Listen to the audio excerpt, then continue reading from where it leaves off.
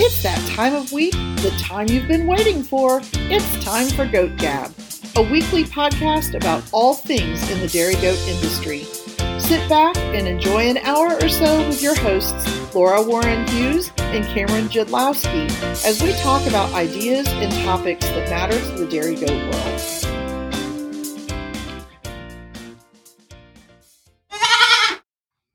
Hello, Goat Gabbers. We are so glad to have you with us on this episode. We're so excited to have this episode and very much appreciate your patience. We took an extra week off. Life gets busy, and we were just so thrilled to have our special guest this week, and I'm jumping ahead. So again, thank you for joining us. And as always, I'm one of your co-hosts, Laura Warren Hughes. And I'm the other co-host, Cameron Jadlowski, and today we are joined by a power couple in the dairy goat community, Aaron Carter and Megan Treadway Carter. Hi, Aaron and Megan. Hello.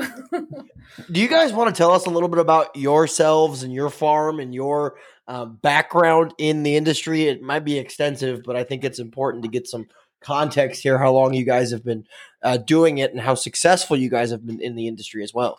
So this is Megan. We collectively have had dairy goats for many years. I actually met Aaron at the National Dairy Goat Show in Harrisburg, Pennsylvania in 2004.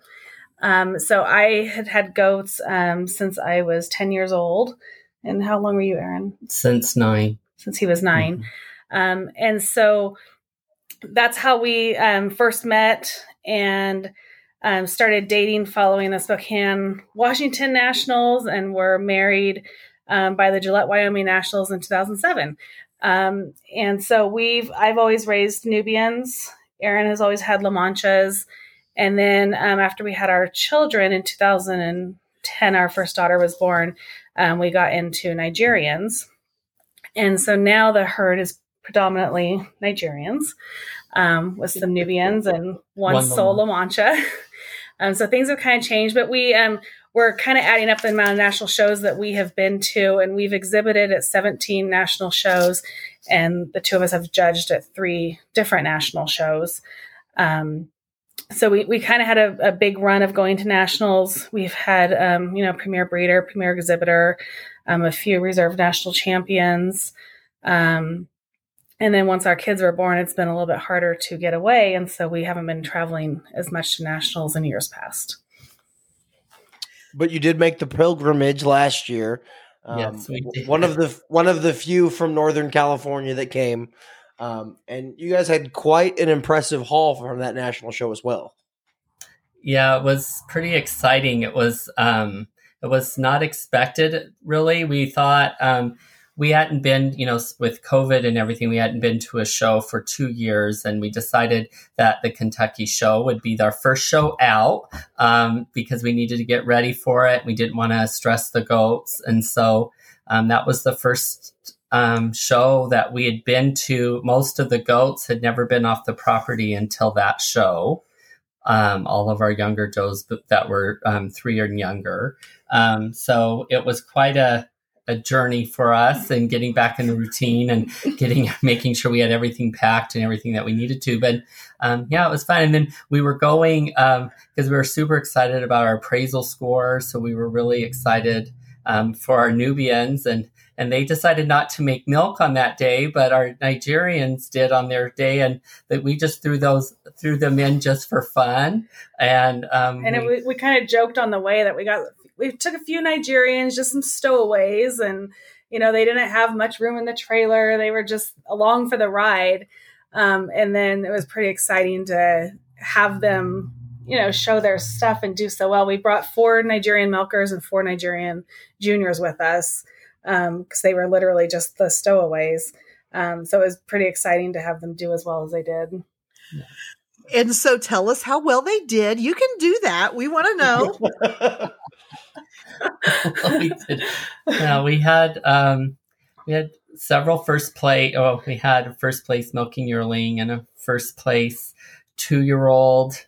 And reserve national champion senior doe. And then our kids, we had a first place intermediate kid, which was our spotlight cell kid this last year. And we had a first place senior kid, and we had reserve national champion junior kid. And then we had premier breeder and premier sire. And that was with how many Nigerians? Total of 8, 4 kids and 4 milkers. I think that is just amazing. And it shows that, it is quality, not quantity, that it takes to do really well at a national show. That's amazing. I think it was kind of funny because we, after it was all said and done, I'm like, okay, we need to rethink how many goats we bring. If you can do this with 8 goats, what are we doing bringing so many of the Nubians with us? And we're we need to scale back for all national shows. Well, and it's not like the Nigerian breed. There are some breeds that you could fathom, okay, 8 goats could make a big impact because this is a breed of smaller numbers. We know that there are some breeds that just don't have quite the numbers, but that is definitely not the case with Nigerians. Yeah, no. I don't remember how many they said were at that show. What's 500? I assumed there were 80 in the 2-year-old class and thought we were never going to get out of that show. Yeah, I know. I was showing in that class. It was terrible. That is so exciting. That is so cool. Yeah, so it was kind of it was so exciting to do so well, but then at the same time, I was sad that our kids weren't with us because we actually left the children home with grandma and grandpa. And so then it was here, this is the girls' project. And, they did watch us on live stream and they did call to see because my mom's what was that you showing that goat that won? And I'm yes, mother. Yeah, she's is that one of your goats? The first place 2-year-old, was that? Who were you showing for? And we're Grandma, that is our goat. I love it. That is so cool. Parents are completely out of it at this point. Yeah, grandma and grandpa. They said that when Aaron and I got together, they said that when we had 2-legged children, they were done with the goats. And it truly kind of has been that way. Mom and Dad don't know who most of our goats are or what we have going because they involve themselves with our 2-legged children. But that's nice that they can do that too. So that's just amazing. What a fun story. Yeah.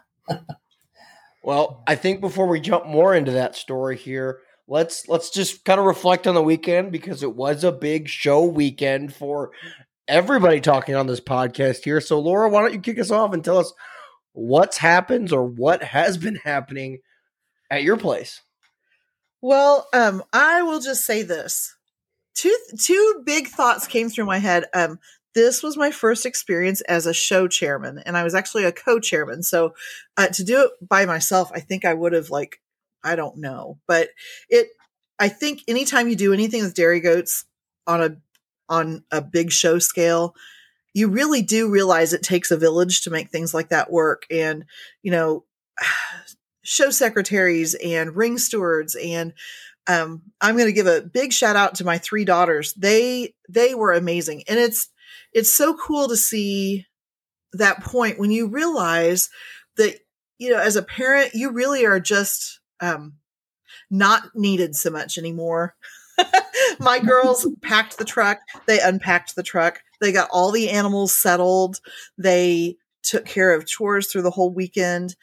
They trimmed the udders. I didn't put on show whites the entire weekend. They showed all the does.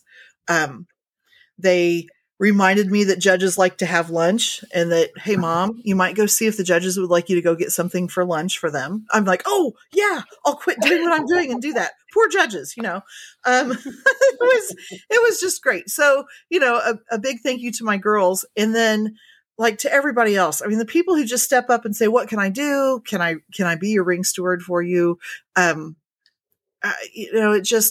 It's fun to see that. And this show, it was just awesome. We ran 2 rings on Saturday, and it was junior does and senior does in both rings and a specialty in each ring also. So, specialties also take quite a bit of time because you've got all the pictures and the group classes and stuff. And, I think all said and done, counting the animals that went through both rings, there are over 900 goats that got judged between those 2 judges. And then on Sunday, we did combined sanctions on Sunday, and there were 240 some goats in each ring on Sunday. So it was a long weekend, and those judges, it was just amazing to me. All four of those judges had a smile on their face. They were courteous and kind, and maybe didn't have quite that, jump in their step by the end of the day, but they were still smiling. So hats off to all of you judges who do this week in and week out. It's a long day, and probably you don't get paid nearly enough to do it. So that was kind of the big deal. That was kind of the big deal for our day. Sold some more kids, and, had a little bit of tragedy on our farm. We had a dog that, I'm not sure if the dog got into the pen of kids, but it certainly scared them enough that we had some kids that tried to go through a fence and didn't have a good outcome with that. So, it's good and bad come with it, but that is my week in a nutshell. So Cameron, you were on the judging end of things. Yeah. So I was back-to-back West Coast trips, 4-hour plane rides with screaming children. Kicking your seat are not my friend.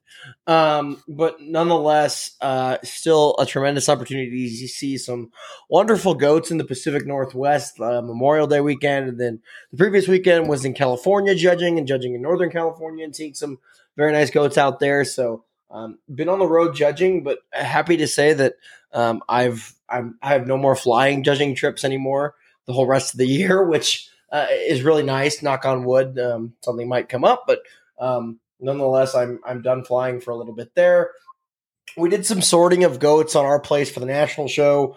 Was able to look at my goats for the first time here in a couple weeks, kind of see where they were, gauge where they were, and just kind of figure out what's going to nationals, what's not.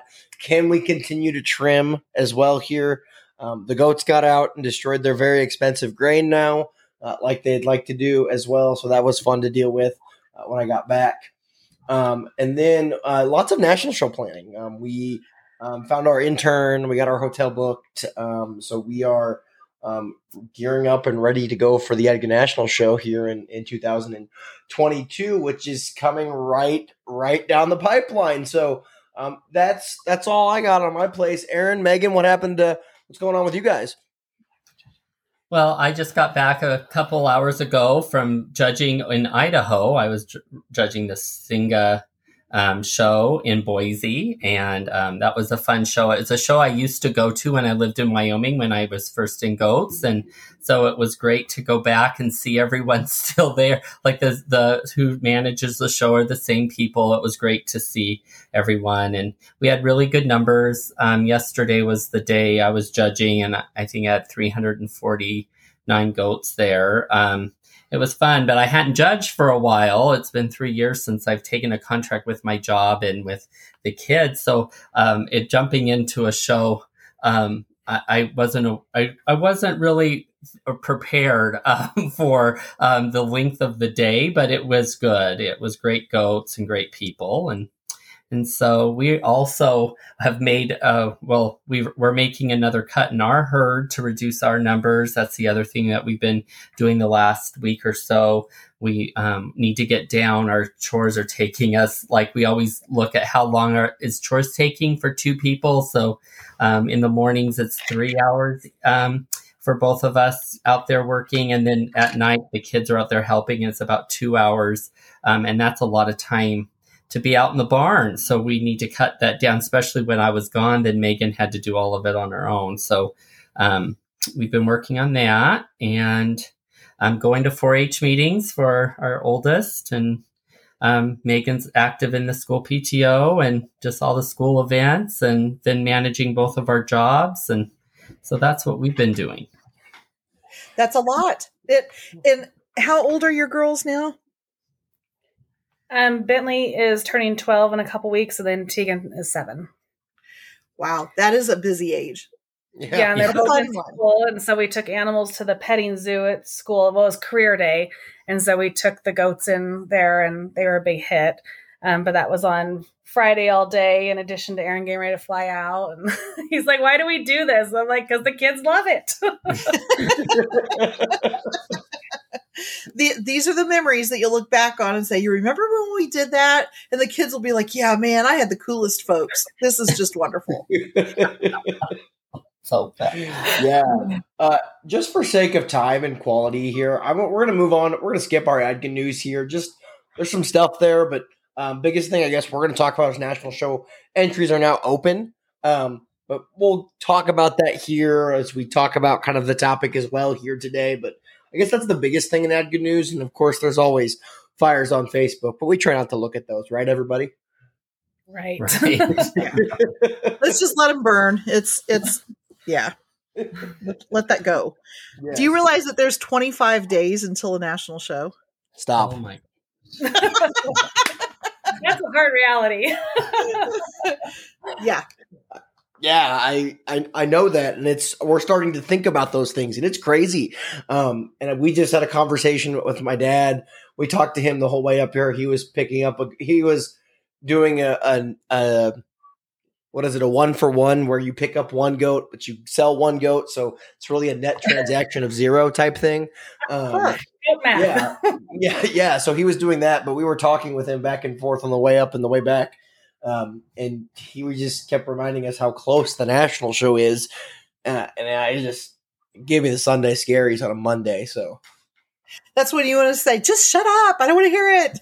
Yeah, but it's coming here. But Erin, Megan, we're excited to have you on to talk about traveling across the country with four-legged kids and milking does, and kind of what your plan is. I mean, you guys had a very successful long haul last year, and we hope to see that so our listeners can learn about that.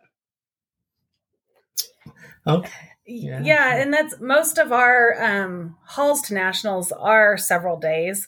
I think the closest it's been when it's been in Oregon, that's a day drive. But when it's been in Colorado, that's 2.5 days for us. And so most of our trips when we do travel cross country are 3 to 4 days. Harrisburg is at least a 5-day trip. And so it takes a lot of planning. We plan. The biggest thing is trying to figure out the best route you're going to go on, how many miles you can travel in a day, where you're going to stop to milk, where you're going to stop at night. And so that takes a lot of planning.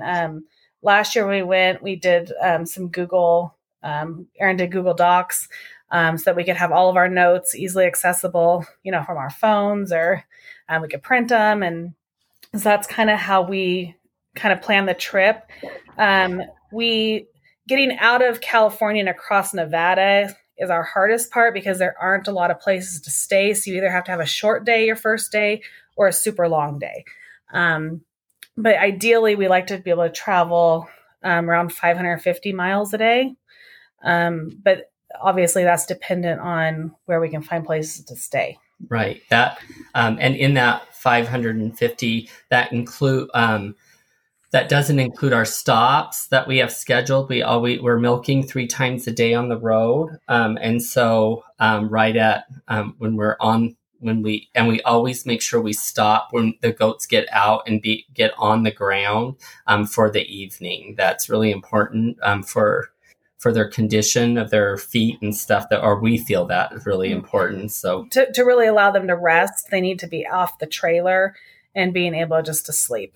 We did a trip to Massachusetts back in 2001, and the goats never left the trailer. We only took 15 with us. And so we thought, they can stay. There's plenty of room.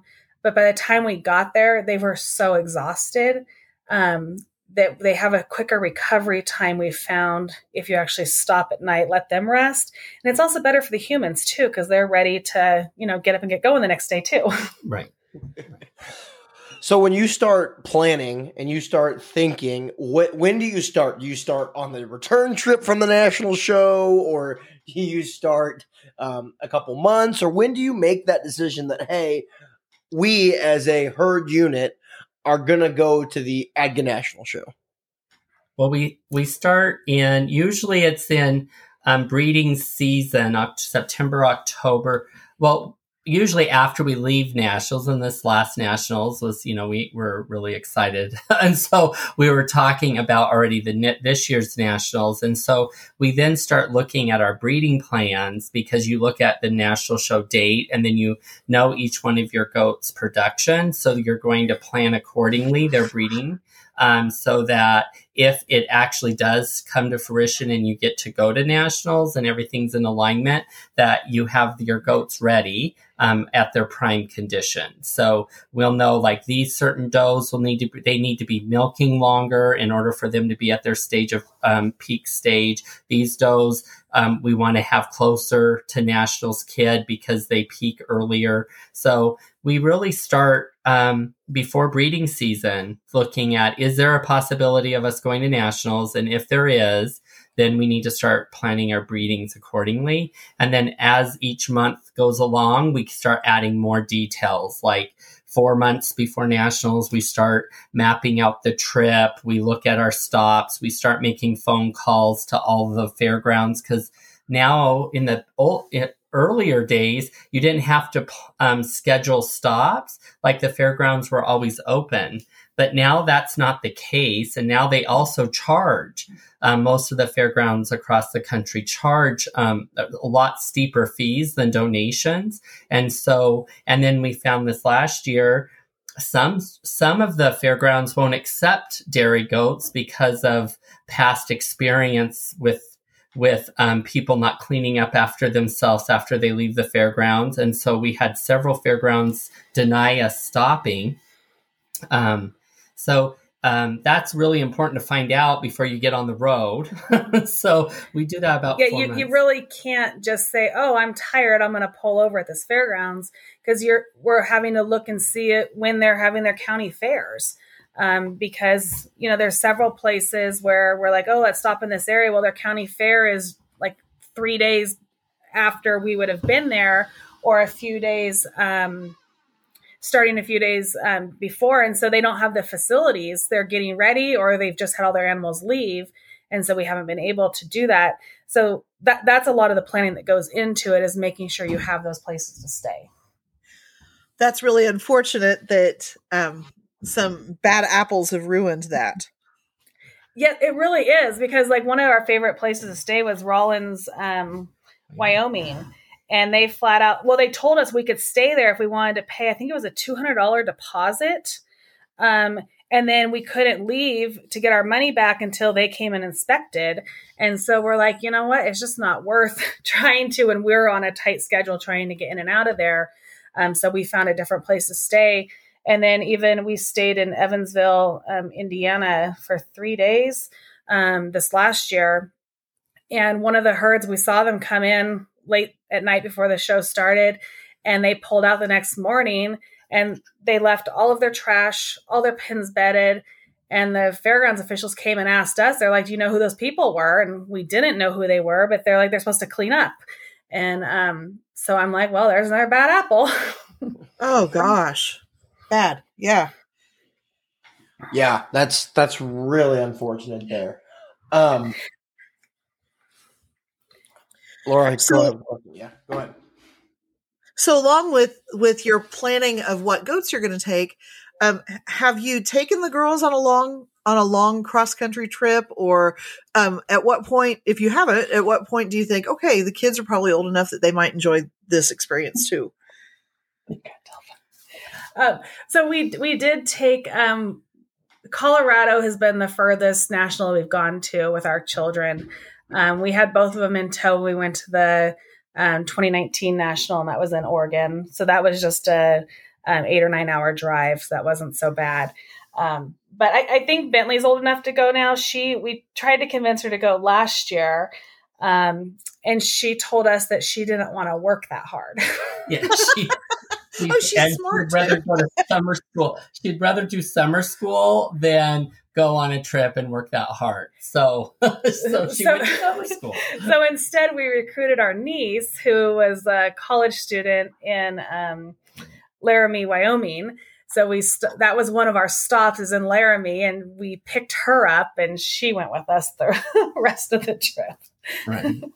But we usually because when we did go to the nationals we have, or even shows we go to, I always make sure we have activity tubs for the kids so that they know, and we have a kids area, a tack pen that we have. And it's probably my kindergarten teacher years coming out, but we have, there's all different crafts and different activities. He has a different tub for every day of the week for activities. Oh, how fun. Can I be your kid? I think I want to do that.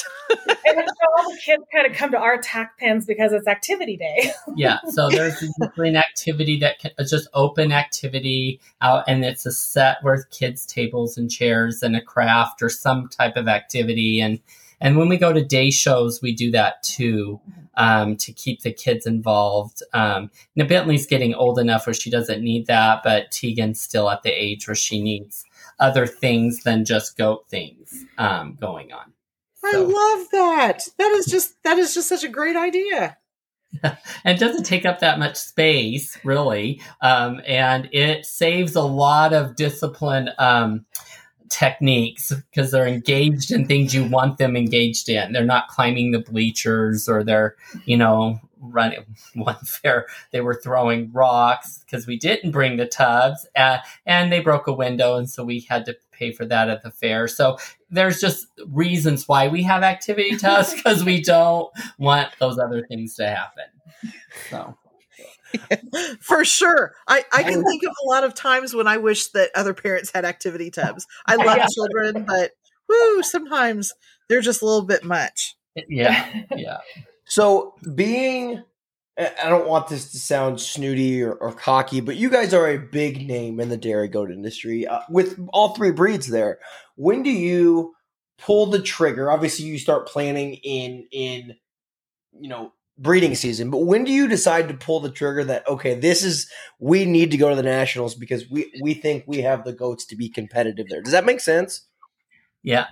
Usually, lately it's even last nationals, it's 24 hours before the entry deadline is when you finally make the decision. And one nationals, we backfired on us. We miscalculated the deadline, and we missed the deadline, and we had planned on going. It was Madison, Wisconsin. We were all set to go enter. I sat down at the computer, and the entry deadline was 5 p.m. Eastern time, not 5 p.m. Pacific time. Oh no! Yeah, so we missed out. And so then we had our sulking for a while, and then we decided that year we rented a motorhome, and we went on a driving adventure with the family and went to Utah. And then Aaron's sister and brother-in-law met us from Wyoming, and we took the kids with us. And so that was our consolation. And so you made lemons out of lemonade. Yeah, we did. Yeah. So usually we know every month it gets closer, we get more excited, and especially once the goats start kidding and we really see what we have, then we really, usually it's a month when it's right when the entry deadline opens, or the entry opens, we start really seriously talking about it. And because a month before the show, or actually 2 months before the show that we really think is going to happen, a lot of things we start setting things in motion. Like we limit our show season because we want the goats to be fresh. They might only go out once, or maybe not at all until the show. Our hoof trimming regimen gets more specific. Our vaccinations get more critical. We start integrating different supplements. And we start rescheduling our milk tests. So we'll have our milk test right before we leave. And then we'll have another one right like a week or two, probably 2 weeks after we get back. So, and then our trailer and our pickup, we go and get them all serviced, get all the new tires, get everything in motion 2 months before. So that's like our big I so answer your question, Karen, probably 2 months before, if we know it's really looking like this is it, we really start getting things in the background geared, and then we do the entries. That's the final decision, is when the entries go in. Gotcha. Well, we were kind of talking about that as well. And when is the final entry deadline? And Catherine and I were discussing it, and it's the day of the final, the first show we're going to. So the question becomes: do we schedule and enter goats that we think we're going to take, or know that you should take based on uttering there?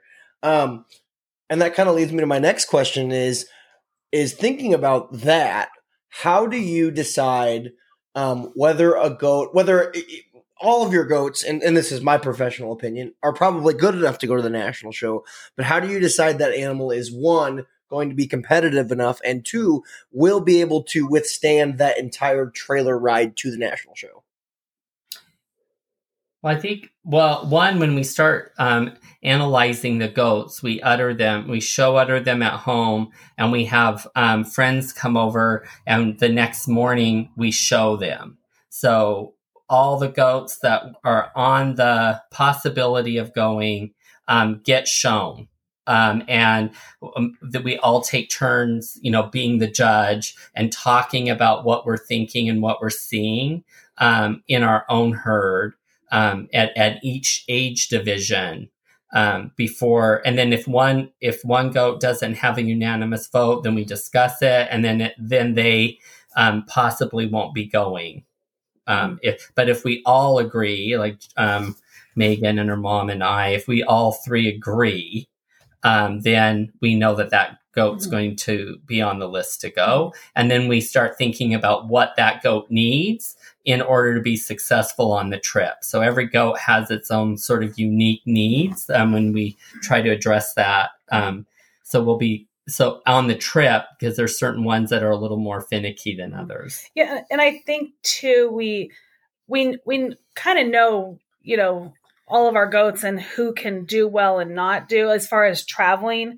So we have a couple older does this year that we kitted them out in, January, February, because we're like, there's no way they're going to go. They're getting older.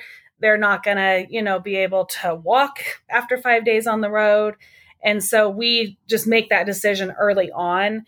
Last year there were a couple does we took, like Nubian wise, that we were kind of like questioning whether, okay, do we take them? Do we not? And we're like, yep, we're just going to go with it. And, then the one that I was going to leave home ended up doing really well. So I'm like, well, thank goodness I brought her. So we did kind of take those chances on some. But I think early on you kind of know which ones aren't. But that final walkthrough at home, bagged to see what they're going to look like, I feel kids are a whole different bargain. We're analyzing them up until we have to get a health certificate because they change so much. Yeah, almost on a day-to-day basis. Yeah. So will you put multiple kids on a health certificate then? Maybe backups or other things there? Yeah, we do. We usually put extras. We always will we always enter more goats to go to the national show, and we have more goats on the health papers, especially the kids, because we really don't know exact until like last year, the reserve national champion, Junior Doe, didn't even get on. We decided the night before, like, oh, let's take her. I mean, she was already, because we had put all our Nigerian kids on the health certificate. Well, and we hadn't shaved any of our kids because they hadn't been anywhere. And so then when we're in Indiana shaving goats, we shaved her and took her for a walk. And Aaron's like, oh my gosh, I'm so glad we brought her. And I'm like, I know, she's fancy. So when you said that you think about different things that different animals need to be successful, can you go into that a little bit more? I think it's as far as like how much bloom they have to their udders, the weight that they're carrying, because when you are on the road, the goats will lose 5 to 10 pounds easily. And so you want to make sure that you have them conditioned correctly. I mean, if you have goats that are a little heavy, you're like, okay, they can afford to lose weight. It's going to be okay. But then if there's others that need to be heavier, then, we'll kind of increase their feed. We'll give them more grain. We'll maybe give them some supplements, just trying to gain some weight on them because we know that they're going to lose it on the trip. And also too, we make sure, like Cameron, when you were talking about, you have a show right before entries are due. Even if we haven't been to a show, we still bag them at home. Like that one last time, we want like that udder stretch on them before you hit the road and you're milking 3 times a day. You want to make sure you maintain that udder capacity. And so we always want to bag them at home and like just get that capacity out of them that we know we're going to need once we get there. And I feel like for yearlings as well, it's really important because they've never walked around a full udder before. Exactly. And other things that we do, like there are certain does that we know are more in the trailer. They're going to start getting stoved up. So we have liniment, like we know that certain goats will need liniment every morning and night. And at lunch, they need to be rubbed. Some need vet wrap just to help with that because they're so tense in the trailer. Even though we've bedded it and we've got it really comfortable for them, they still get really tense. So, and we sort them in groups by, we make sure that we start sorting the goats at home by sort of pen mates that they might not typically be penned with. We start doing that earlier on. So in the trailer, they're all sorted. We have compartments in the trailer, and it depends on who's with who, and then that determines who's going to get pinned at nationals. So all of those things, I think, is what we were referring to, Laura. That makes a lot of sense to me, and a lot of preparation there. Yeah. So logistics of the trip here. You said probably about 550 miles a day here. So if you're going across the country, and do you generally, obviously it depends on where you're going to stop, but do you say, hey, I'm going to do a long day then a short day, or do you do this is consistently what we'll do pending fairgrounds, or how do you, I guess, what's your approach to that? I think the approach comes from where we know we can stop for fairgrounds. Like usually although we would like our first day on the road to be a long day, it's typically been our shorter days because there's a really nice fairgrounds in Elko, Nevada, and they treat us well. There's usually showers there. And so that is usually where we stop. So it's not quite as far as we want to go, but then the first day on the road is usually one of the hardest because the goats are learning how to milk on the side of the trailer. You're making sure all your supplies are easily accessible. You didn't account for how long it's going to take to stop and get fuel or how often you're going to need to get fuel. So those kinks kind of get worked out that first day to where then by day 2, you're kind of hitting your stride. To where you are going those maximum number of miles. We always try to find a place to stop that's within a couple hours of the final destination so that we can allow the animals to rest for a few days and get them shaved and ready to go into the grounds. And so that kind of plays in too on how many miles you have to cover in order to meet it. But the more miles you go, the more recovery time it is in a day. Right. So 550 is usually our ballpark average. And then when we start looking at, like in our travel plans, like this fairgrounds is 490 miles and this one is 600 miles, we'll do the 490 miles. So that's what we try to do when we get into the groove of the trip. And usually we have an itinerary for every day. Like here's our start day. We have to be on the road driving at this time. This is where we're stopping at this time to milk. We're stopping here at the fairgrounds. And so every day we check the itinerary to make sure that we're keeping the pace, or if we had something happen and we had to slow down, then we adjust it. So it's really, everything is like our planned out. So can you talk a little bit about when you stop to milk? So since you're milking 3 times a day, I'm guessing at least one of those times that you're milking is not at your destination for the day. So what does that look like, and what kind of a setup do you have for that? So we do have stopping points determined even at the lunch stops. Like we know that this truck stop has a really good back area that usually no one's ever at when we're there. So this would be a good place to stop, or this rest stop, or this fairgrounds will let us pull in, and we call ahead. We make reservations even for those stops to say we just need to stop, unload our goats on chains. We have hooks on the trailer that all the chains go out, and all the adult goats come out at once. One of us will start giving out water with blue light, and the other one starts setting up the milk area. We have a generator.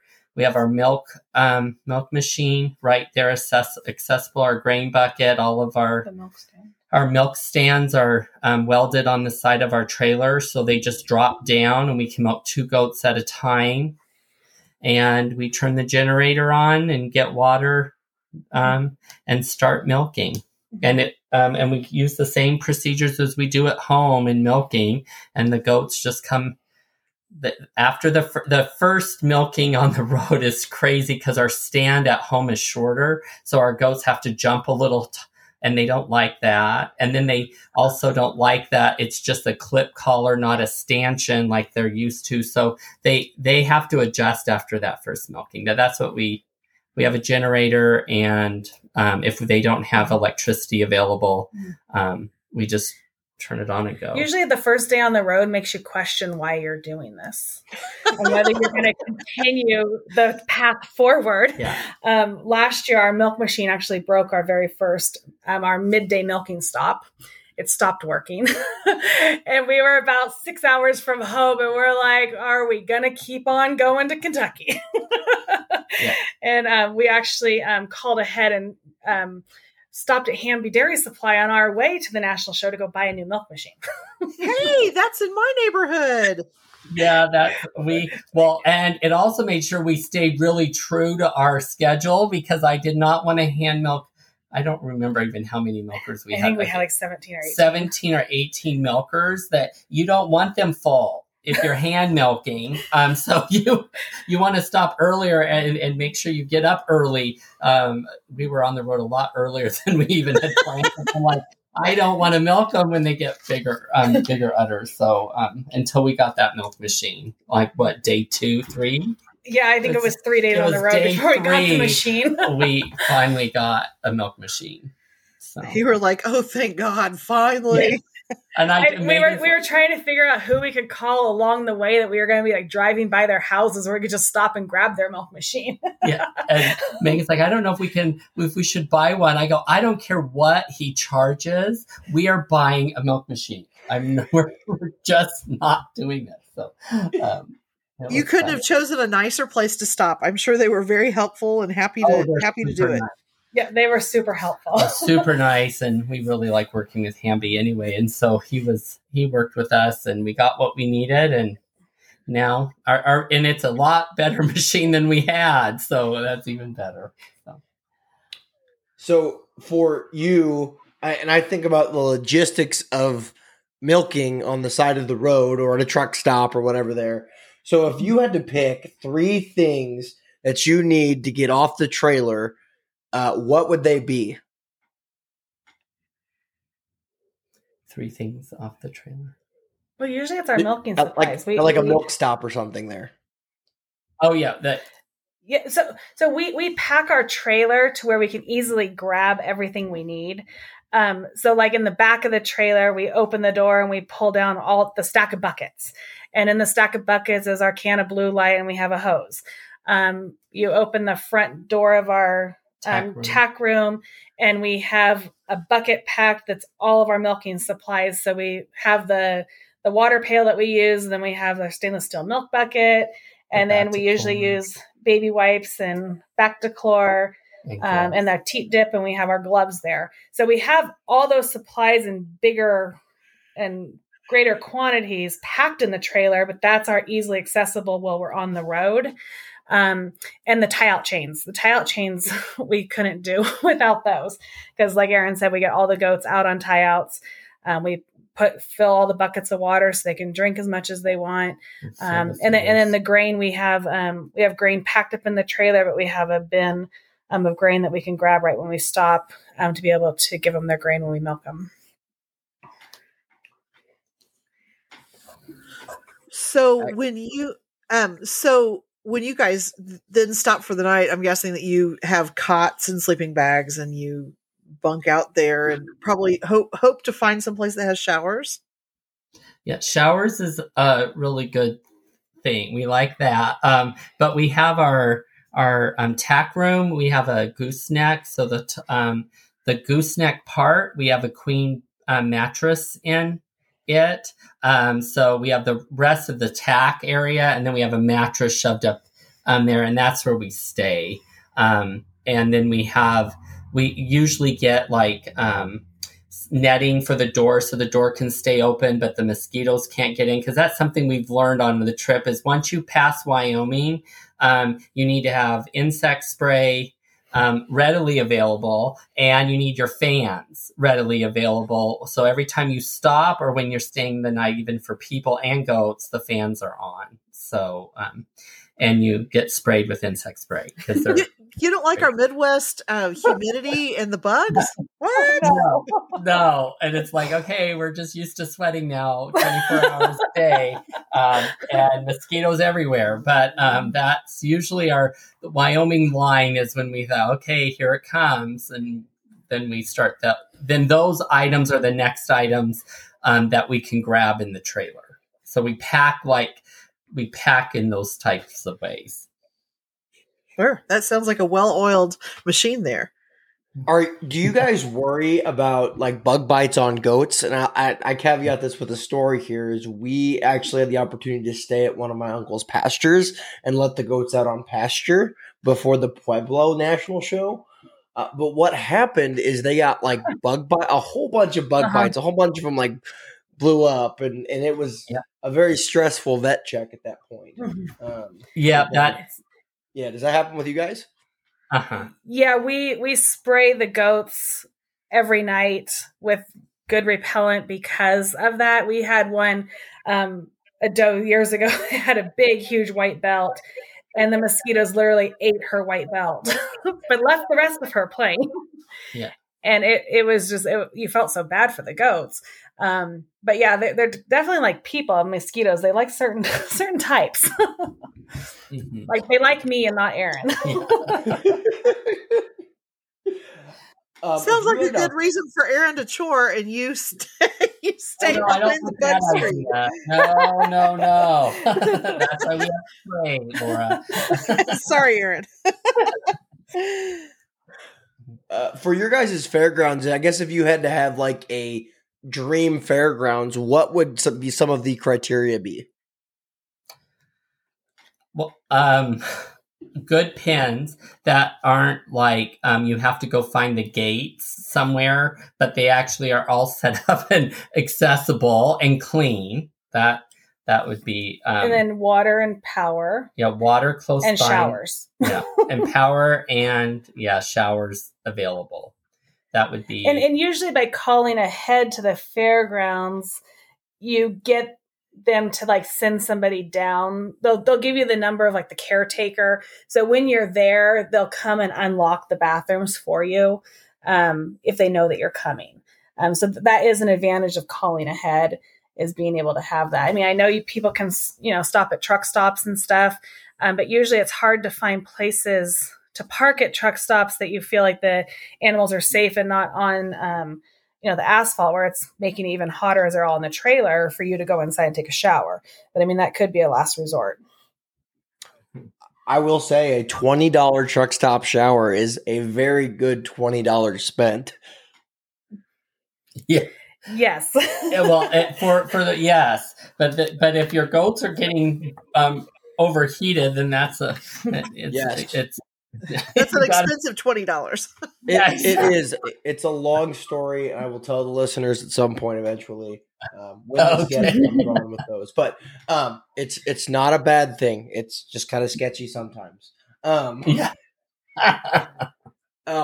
But thinking about that there, I guess, have you guys ever traveled with like gates on the side in order to make like makeshift pens or anything else there? Yeah, and that we always have panels. We use the Seidel blue panels that are two sets make a pen. We have those on the side of the trailer just in the event that we need to something goes awry and we need to create a pen to open the trailer and let the goats out, or if you get to a fairgrounds facility that doesn't have what you need. Like even last year we stopped some in Missouri and they had a really nice pen that we turned all the milkers loose in, but we had to make our own pen for the babies. And so we pulled off those panels and had a pen up in no time.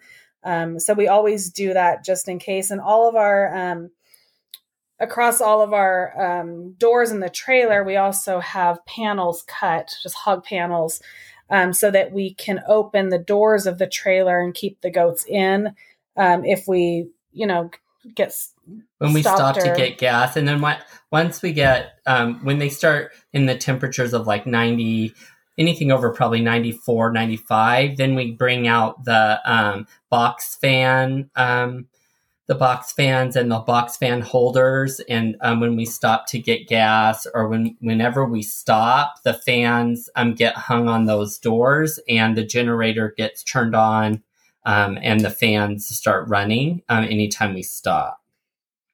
So you don't run them while you're moving, just when you stop places. You don't have like fans inside your trailer. No. Yeah, we looked at doing that, but to do the wiring for it was going to be way more than we wanted to spend. Sure. Do you have cameras in your trailer? No. No, we probably should, but we haven't got that. Well, I don't know. Sometimes I think if I had cameras, I'd be spending more time watching that than I probably would. That thought went through my mind. I'm like, maybe I don't think I want to know what the goats are doing. Right? Yeah, exactly. Kind of like, if the trailer's not swaying and I don't know that there's a problem, then it's fine. Yeah. Do you guys? I forgot my question now. Oh, your trailer. I want to go back to your trailer here. Did you guys custom build your trailer, or was it factory designed, or how did you come about? Because I'm just imagining this trailer and it sounds immaculate. No, we did have it made after trying several different trailers through the years. So when we did finally buy one brand new, we did have it kind of custom made to fit. Like we have it double decked, but not the entire thing is double decked. So we have it pin set up in it, and then we did like a makeshift pin in the front too, using the hog panel. And so we have 3 compartments on the bottom, and then we have, but I guess we have 3 natural, but then we added a 4th one last year because we transported some extra animals. And then on the top, all the babies go on the upper deck, but they only get probably a 10-foot portion of it. Because one thing too, we take all of our hay and grain that we need on the whole trip. I think we had 1.5 tons of hay on our truck and trailer when we pulled out last year. Yeah, that takes quite a truck for that then.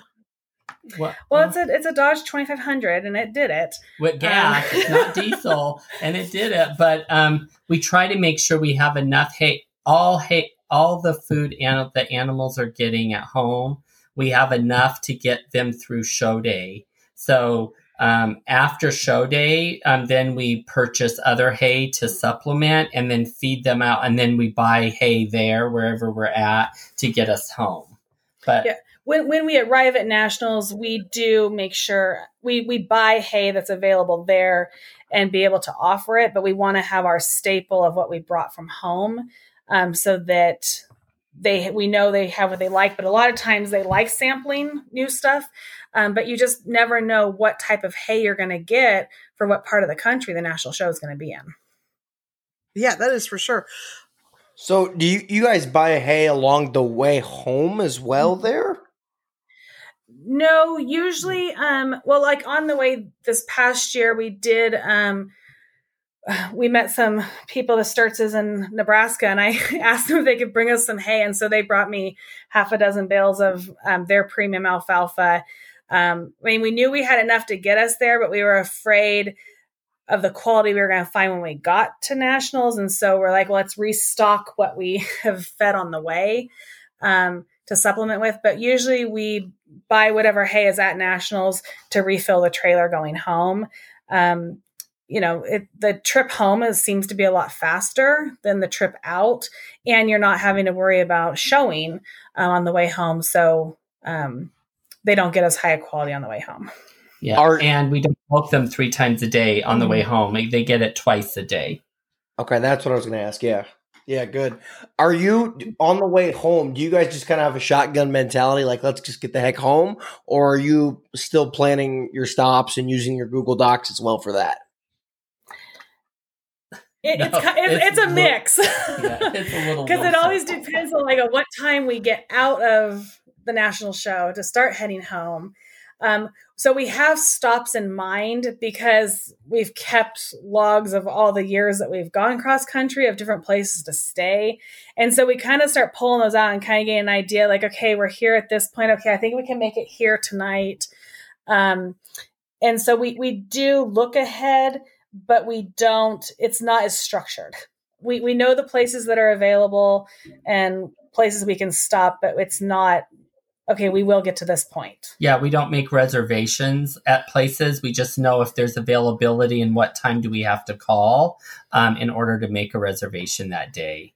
We have that information, but we don't actually make official because we do go we go further than 550 miles. Well, and on the way home too, you gain an hour. Each time zone you're gaining, when on the way to nationals, you're losing an hour. And so then on the way home, without having to milk in the middle of the day, you're gaining 2 hours there. You're gaining an hour for the time zone. So you're usually like 2 to 3 hours you've gained than when you were going. So it feels like a really nice trip then. Just a lot easier. Yeah, it's usually a day shorter on the way home. Oh, sure. I'd like to jump back to something that you'd said earlier. You were talking about your last stop before you head into the national show venue, that you like to be there for a couple of days and that's when you clip. Can you talk about that a little bit? Like that seems like a unique approach to take. Yeah, we usually we want to, especially if our breeds are one of the first step on, we really make sure that we're about anywhere from 2 hours or closer to the national show. We find a fairgrounds and we try to get there 2 to 3 days before the entry so that the goats have time to truly just rest, and they usually just sleep and hang out. That gives us a time to sort of, we give them a day to rest, and then the next day we start trimming. And then we go and get bedding and stuff that we will know that for the first bedding at nationals, we can go to a local feed store in the area we're at and get all of that ready. So when we get to nationals, we'll have everything that we need to start bedding and getting goats bed put away. Yeah, I mean, the goats they're so tired when you arrive that we really try to just let them rest and relax for that day to just kind of figure out where they are and get their bearings. And then it also, we regroup. I mean, this last year, well, we actually had truck issue. And so our truck went in the shop when we were sitting in Indiana, and Aaron went and got, did some grocery shopping, and we picked up some supplies that we knew we were going to need going into nationals. And it was just kind of a kickback, relaxing time for us, except for having to shave all the goats. But it really allowed us to kind of be a little more refreshed when it was time to drive into nationals. And then only being a couple hours away, we weren't feeling rushed to try to get in, to be there at 6 a.m. or 7 a.m. when the gates open, that we were a little more leisurely because we knew we were only 2 hours away. I like that idea. Yeah. So being on the road there, what's a typical day look like? When do you start? And I know it's kind of depends and fluctuates here. When do you decide to get up and go? And then how often, what do you do for food and gas? Do you have those pre-planned, or I'm very wondering about the food. Yeah. You guys eat a lot of lunch meat sandwiches. Well, we did discover, and we really like DoorDash because when we stopped at fairgrounds, a lot of them had DoorDash option, and we could just order food and they deliver it to the fairgrounds. So that was a new finding for us that we're super excited about. Revolutionizes the goat show industry. DoorDash. There you go. Yeah, I mean, we do pack a cooler with us that has and it has a bunch of snacks in it, and like yogurt and granola bars and some veggies and dips, and then we have some dry snacks in the truck and all of the drinks with us. But we usually try to combine our stops. Like when we stop to get fuel, one person will run in and get a refill on drinks if we need it, or if there's a certain snack we want. But usually when we're on the road, we get up about 6 o'clock in the morning. We refill all the hay feeders that are inside the trailer. We milk all the animals and load them as we're milking. Clean up our area. We're on the road usually by 7:30 in the morning. We drive a few hours before we have to stop and get fuel. When we stop, we'll eat if we need to, use the restroom, check on the goats, offer them water. Our afternoon milking is usually between 1 and 2 o'clock. We find a good area to unload the animals, get all the goats milked. And then we usually try to stop at night by 7 or 8 o'clock at night. We want to stop before it gets too dark so that we can get all the animals offloaded and we can get them milked while we still have some daylight. And then get the goats settled into their pens or stalls. And then we usually get cleaned up, find something to eat, and get a good night's rest, and then start it all the next day. So you had mentioned thinking about things back at home. You had mentioned that your the folks are caretakers of two-legged kids more now than what four-leggeds. Do you have somebody that you can depend on every year then to do your chores back at home and keep in touch with you about what's going on there? Or is that, like for me, it's always kind of difficult to find somebody if my, family's not available. So. Yeah, we usually, we have been lucky but most of the time the people we get are like in the 4-H, our 4-H clubs, and then they get excited about going to shows, and then they are not our chore help because they're going with us to shows. So yeah, and that's a good thing. That's a good thing. But we have been lucky to find people in our community to help us with our chores, and we do pay pretty well so they can come and do chores. We also try the goats to stay home. We'll go to once a day milking, and they will so that because most of the people that are doing our chores, they have their own goats to do, and so just trying to keep it as simple as possible. We combine pens. We try to. You figure, we're gone from home for 2.5 to 3 weeks when you are going to Louisville or to Pennsylvania. That's how long you're gone. And so it's a lot for anybody to do. I always say I wouldn't want to do my own chores that long by myself. And so this last time we did, we had a lady who came to the farm and she did all the milking. She did the bulk of the chores. And then my parents and the kids would come over in the evenings and they did all the watering and just made sure everything was still, looking okay, if the goats needed anything. But our chore helper, she did a great job and communicated with us if there was anything that happened at home or, just need to check with you on this. But we do try to scale back so much. I think there were only like 7 or 8 goats that had to be milked once a day when we were gone last year. So you will take your goats to once a day milking just for ease and convenience of it all.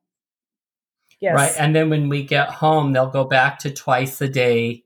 And they'll pick back up. They won't be at their peak, but they usually pick up a couple pounds, and we can still get solid milk test scores and be able to show them and stuff if they don't make it to the national trip. Do you have any secrets or tips or industry secrets or something here on when they get off the trailer, how to get them back? Because I know from when we do long shows or sit at a fair for a long period of time is it takes some time to get them to bounce back from that. So do you have any tips or tricks for that?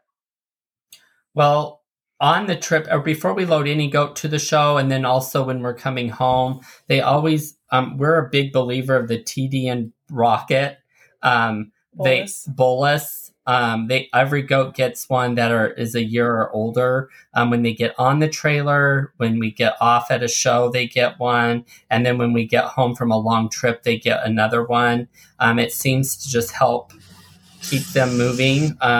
We also really, push blue light. We pushed the blue light, and they really seem to do well. I mean, this last nationals, when we came home, our goats started picking up mid-nationals, the ones that weren't that went to twice a day. They were actually milking more by the time we got home than they were ever in their lactation, and they didn't have any problems bouncing back but the other one, I think the TDN rocket, keeping that blue light in front of them, keeping salt. We have the Himalayan salt block that they really like, and just letting them stay sort of grouped in their pens that they were at nationals. They seem to bounce back pretty quick. Well, I think he's talking about shows too. Oh yeah, but we always bring baking soda and our loose minerals. We set up those feeders when we're at the show. We bring, an assortment of different hay. They get alfalfa, they get oat hay. We'll offer them grass hay. Pretty much anything they want to eat to try to get them to bounce back faster. Mm-hmm. Interesting. I'm looking at this TDN rocket, and it looks very interesting. And I just sent it to my fiance because she's a supplement nutrition guru, or thinks she is, or something like that. So yeah, we've been using those for years. There's only like one or two places online you can buy them. Okay. But I mean, we use it because we feel like, you can give the ProBios, but by doing the TDN rocket, I mean, it's just packed full of all these different probiotics and nutrients for them. And you're giving it in a bolus. So it's like you're getting more, I feel, packed into them than just giving them the ProBios. Mm-hmm. Yeah, totally. So as we kind of wrap things up, do you have any fun stories from the road that you want to tell us? Something that just really stands out in your mind is like the scariest thing that happened or the best thing that happened on your trips that you've taken? Well, one of the funniest was just this last year. Our first stop for the night, or the next morning, I was making coffee. And we bring a Keurig coffee pot with us, and I plugged it in and made coffee. And Aaron's like, God, this coffee is just terrible. And I'm like, what are you talking about? I use filtered water. He's like, what do you mean filtered water? I said, well, I used our RV filter for that I use on the goats. And he's like, you didn't use bottled water? I'm like, if the goats drink it, it's good enough for us. Oh no, it was not good enough for us. Yeah, she thought that was funny. I didn't think that was funny. That was like serious, not having coffee. You got to have the good coffee. I mean, yeah, exactly.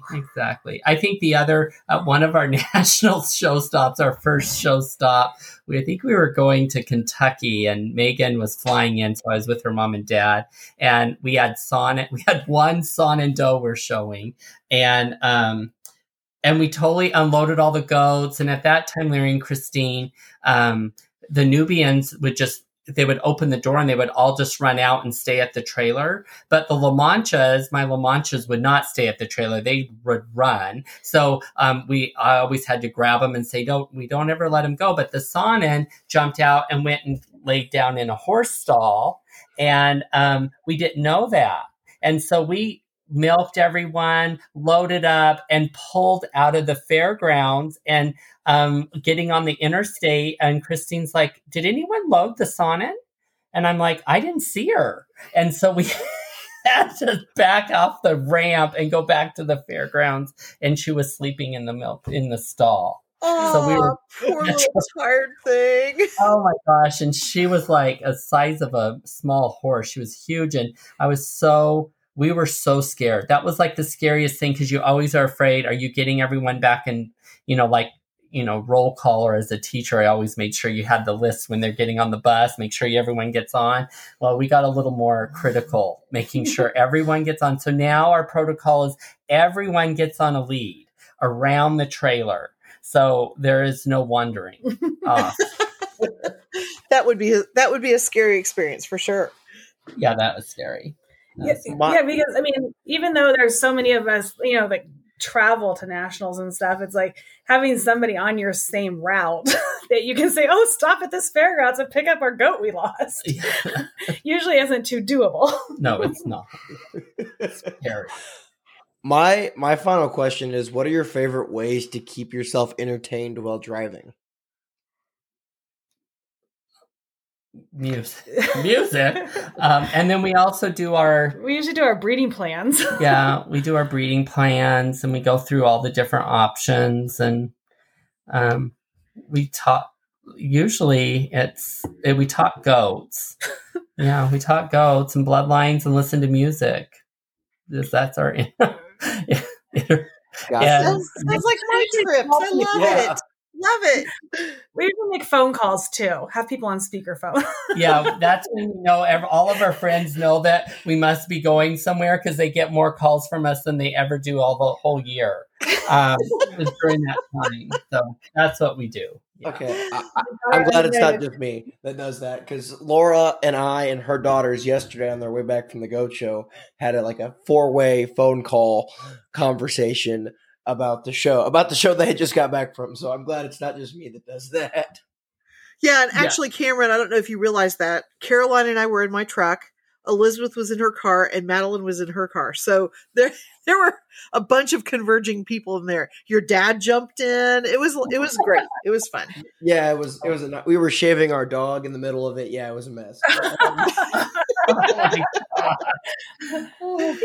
This has been just fascinating. I've learned so much and totally feel like we've just been sitting around in a tack pen chatting. So thank you guys so much for agreeing to be on our podcast this week. This is awesome. No, thank you. It's been fun. Yeah, glad we did it. Yeah. Where can the listeners find more information about your guys' herds on the internet, the Facebook, anywhere that you guys can find information? Well, right now I feel like nothing's up to date. Obviously, life has been busy. But so our Nigerians are Lil Misbehavin'. We have a Facebook page for them. Also, their website is lilmisbehavin.com. The Nubians are at Lakeshore Nubians or lakeshorefarms.com. And then Erin's Soul La Mancha, she doesn't have a page. No. we let the Facebook and the website go for the La Mancha.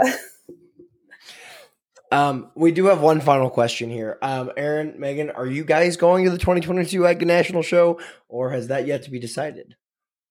Is it June 12th yet? It's not, no. We can leave it at that. We will. It is not as likely as we had hoped. Like a couple weeks ago, we've had some changes in my job and stuff. So we're still on the fence, but it's not as likely as it was before. So we'll see. But might still get surprised. Yeah, we still might. Well, we're leaving it open. We have everything. The extra day there is what's really getting me on this one. I'm like, 4 days was a lot. Now 5 days, and also too, Nubians are day one again. They were the first breed out last year, and they're the first breed out this year. And the Nigerians are moved up a couple days. That was nice. The last nationals, that Nigerians were the last breed, so they had the most recovery time and. Ultimately, they looked the best. Right. So that kind of goes into factor too, based on the show schedule. Once that gets set, you kind of start thinking, can we make it work? Yes. Well, thank you again. We do appreciate it. This was a phenomenal episode and lots of good nuggets, even if you're not going to a national show. So always great to have you guys on, and thank you for your time. I cannot, and Laura, I think, feels the same way. We cannot thank you enough for coming on. Thank you. Thank you for having us. All right. Well, safe travels if you do get to make it there. And Safe travels to all of our listeners too, wherever you may go, even if it's not a cross-country trip. I agree. I think that there's some really great ideas in all of this that can help us travel more wherever you're going. Yeah, and listeners, if you like us, let us know. Write us on Apple, iTunes, Spotify, wherever you get your podcasts. Give us some feedback as well. Just this weekend, I was in Washington. About 4 or 5 people came up to me and asked me if I was Cameron from Goat Gab. And yes, I am. My voice sounds the same judging as it does on the podcast for the most part. So thank you. Please come up and introduce yourselves if you see us on a goat show, the national show, and give us some feedback as well. Be prepared for us to ask you a question on what you think might be a good topic as well. So thanks for listening, everybody. Have a great week. Have a great week.